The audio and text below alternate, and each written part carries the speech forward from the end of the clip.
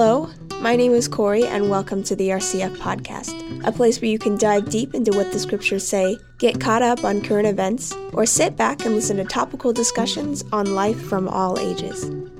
Thanks so much for tuning in. Now I'm going to turn it over to RCF's Pastor James.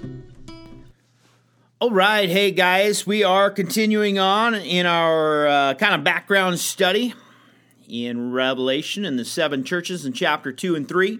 And today we pick back up with the Church of Philadelphia.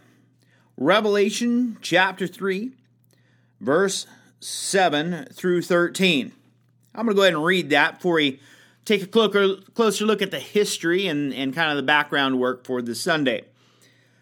And to the angel of the church of Philadelphia write, "These things says he who is holy, he who is true, he who has the key of David, he who opens and no one shuts, and shuts and no one opens. I know your works. See, I have set before you an open door, and no one can shut it. For you have a little strength, have kept my word, and have not denied my name. Indeed, I will make those of the synagogue of Satan, who say they are Jews and are not, but lie. Indeed, I will make them come and worship before your feet, and to know that I have loved you. Because you have kept my command to persevere, I also will keep you from the hour of trial, which shall come upon the whole world, to test those who dwell on the earth. Behold, I am coming quickly. Hold fast to what you have, and no one may take your crown. He who overcomes, I will make him a pillar in the temple of my God, and he shall go out no more. I will write on him the name of my God, and the name of the city of my God, the new Jerusalem, which comes down out of heaven from my God, and I will write on him my new name. He who has an ear, let him hear what the Spirit says to the churches." All right, so Philadelphia. I'm sure that kind of brings up our beloved city over there in Pennsylvania for the city of brotherly love. But this city's a little older than ours. It's got a few different aspects to it. So we're going to talk a little bit about that today, and we'll briefly touch on the prophetic picture that it had of church history. But first, Philadelphia really kind of came onto the scene in the kingdom of Lydia. And we talked about that with Pergamos, as it was the capital of that. But locally and regionally, Sardis actually was in authority over Philadelphia. Philadelphia was probably the youngest of the 7 cities, so it's a little newer, and it was built by Attalus Philadelphus. So you're like, well, maybe you're thinking, I've heard that name Attalus before. We talked about him, King Attalus, as he was the ruler, the last king of the kingdom of Lydia. We talked about him in the church of Pergamos. But when he neared the end of his reign, he reigned from 159 to 138 BC, and of course you can look up information on him if you want. We touched on him with Pergamum.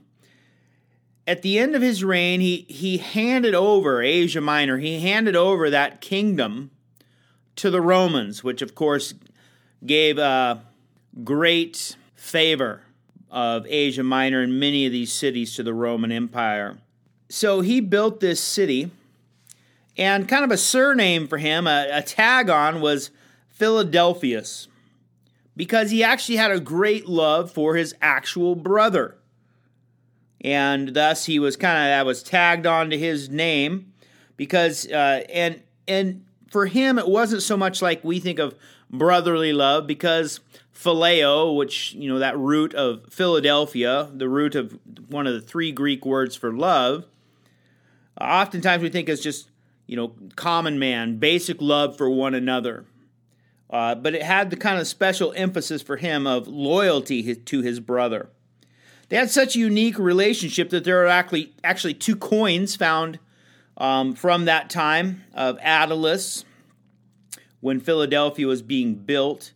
And you could tell that it was distinctly two different guys, both King Attalus and his brother, but they were actually dressed in the same clothing. And just one more little interesting side note, whatever you want to do with that information, I guess is up to you. So as he built this city, he actually imported Macedonian veterans from the war to settle down there, because even though Pergamum and Sardis, they had a lot of blessings. Pergamum especially had, real fertile soil, did great with their vineyards, but as the kingdom of Lydia was really established and looking for more fertile ground, other places to build and to grow for the empire, it built the city of Philadelphia, and of course named after his surname because he had great love and loyalty for his brother.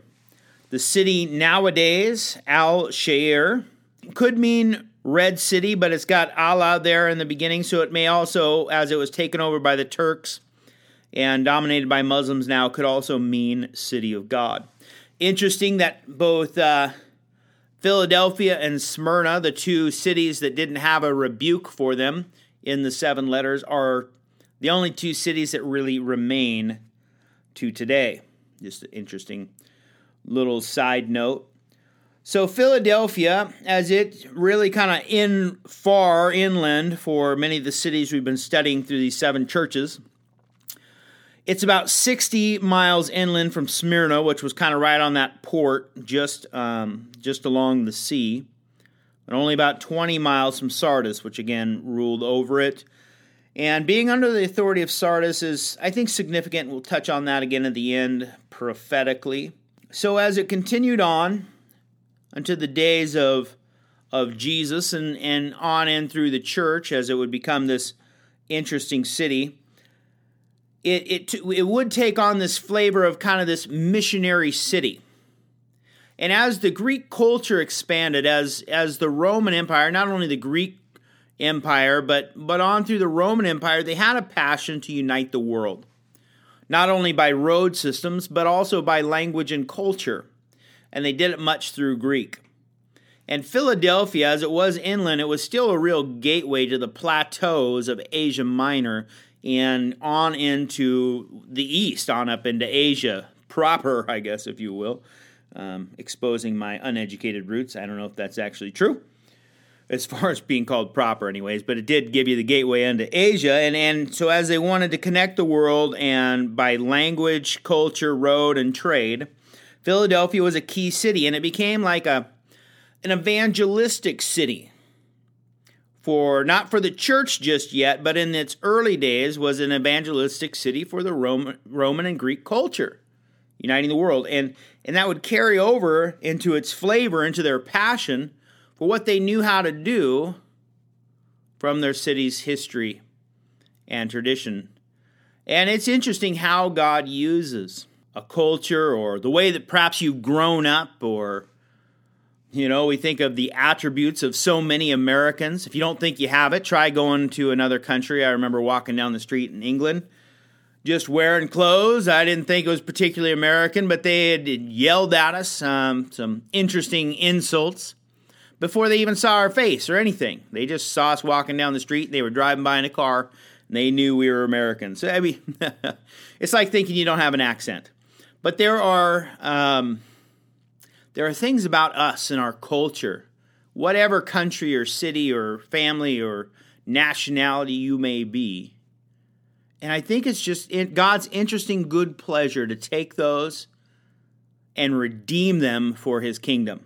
And he did that with the city of Philadelphia because he would give them an open door and they would really mark a missionary force then, and I think prophetically as well.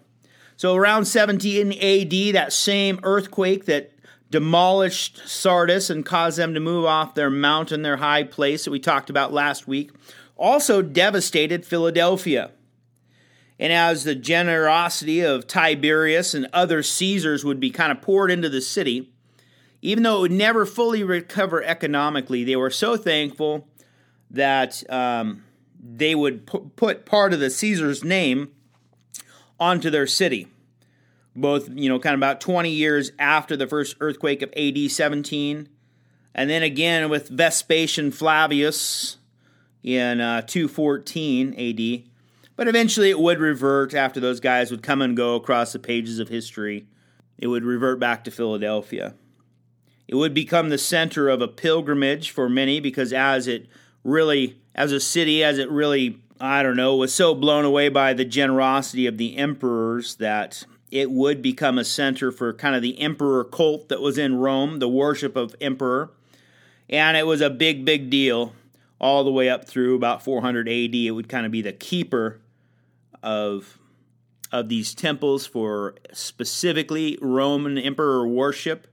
And it would become known as Little Athens, if you will. So that's just some history that kind of marks a little bit of its character and its upbringing. And so as we begin to study the book of Philadelphia, the letter to Philadelphia this Sunday, let us consider a little bit as it kind of became this city, and it was this city that was a gateway for the evangelism of the world, if you will, for Greek culture to expand the kingdom, that it rolled over into a city that would be expanding the kingdom of God, that it already had the natural tools and understanding of how to put their life to work for expanding the kingdom of earth. But then they would be able to now expand the kingdom of God by many of those same know-hows. Interesting indeed. So we will jump back on that this Sunday. So that was a little history. Dealing a little bit with it prophetically as it lays out in history, and we've talked about that. I'm going to take one segment probably after Laodicea, and I'm just going to talk all the way through the picture of the seven churches historically. But briefly, as we saw, Ephesus represented that kind of zero or ascension to 100 AD as the church was cooling off. And then from, I would say, Nero until 313 with Constantine, and the Edict of Toleration shortly after that was a time when the church was crushed and persecuted, like Smyrna. And then we saw the marriage of church and state from 313 to 600 AD. And then we saw the kind of just the corruption that came in from 600 AD on to the Reformation. We'll just say 1500 AD for right now. And then as we began to talk last week with this church in Sardis, a church that had a name, that it was alive but was actually dead, and it begins to touch into the Reformation. And oftentimes so many Protestants or us kind of modern day churches that sprung out of the Catholic Church then oftentimes looking at it as we are the most right ones and we got it all, but Jesus didn't have a lot to say good about that. And I think it really kind of speaks in prophetically to our time that we assume just because a great thing once happened, that something once was on the move, that we just, God doesn't have any grandkids. And so we just kind of take the name, but we don't have the life. And so many denominations today who aren't looking for Jesus to come. There are just some scary statistics of many mainline denominations where 50% and above of those speaking from the pulpit, they have different titles depending on the denomination, don't even believe that the Bible is the Word of God. And yet they center around it because they use its authority. Over just a massive amount don't believe that Jesus rose from the dead or that Mary was a virgin. And I could go on, and I'll save that for when I kind of recap the seven churches. But so many have a name that they're alive, but now are dead.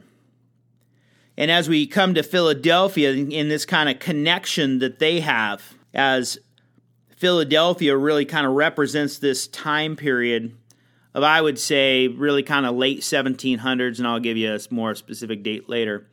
Really, I would argue on through today. Not everybody classifies it that way. Some people look at it about 1800 to 1900s. And it really speaks of this missionary explosion that took place around then. That after the Reformation and people got settled in, it really got kicked off by this guy named William Carey at the end of the 1700s, who was just this shoemaker, this cobbler that, went from caring about the sole of a shoe to caring about the souls of men. And he went out to India. And he was, I believe John Corson said, and I need to check this out, but it's probably correct that he was the first missionary to leave his home country or his own country to be sent out to another one in 1,000 years. And from that exploded, just the gospel going forth to the world. You think of the greats of Hudson Taylor and the like, that China, India, Africa, all these places, the gospel just, it just exploded. Even the United States saw revival from it. And the Lord indeed put together an open door. And so it's interesting as Philadelphia and Sardis tie together that Sardis, historically in our 7 letters, was in authority of, or Philadelphia kind of came out of, tied to Sardis. And if Sardis indeed is the picture of the Protestants or the reformers that came out, that it's interesting that the Church of the Open Door, the missionaries, were under authority tied to those same ones. So some interesting pictures, and I take the time to talk a little bit about that, to plant the seeds, discuss it, because not all scholars agree on it. But what I love about it, what I find provocative, is that if these 7 churches were in any other order, the picture wouldn't work at all. It would instantly fail. But they indeed seem to follow the pattern of church history. So, may the Lord bless you guys. And again, if you have any questions or comments or some nuggets that I forgot or didn't get into, please let me know. We always want to continue to grow, not only in the grace of our Lord Jesus Christ, but also in the knowledge of Him. And so I look forward to seeing you guys Sunday at the park, 7 a.m. there at Stewart Park at the band shell, where we just happen to be in the Church of the Open Door, and now God has given us one to share the gospel out there. So it's going to be exciting. Be in prayer. God bless you guys, and we'll talk to you and see you then. Bye-bye.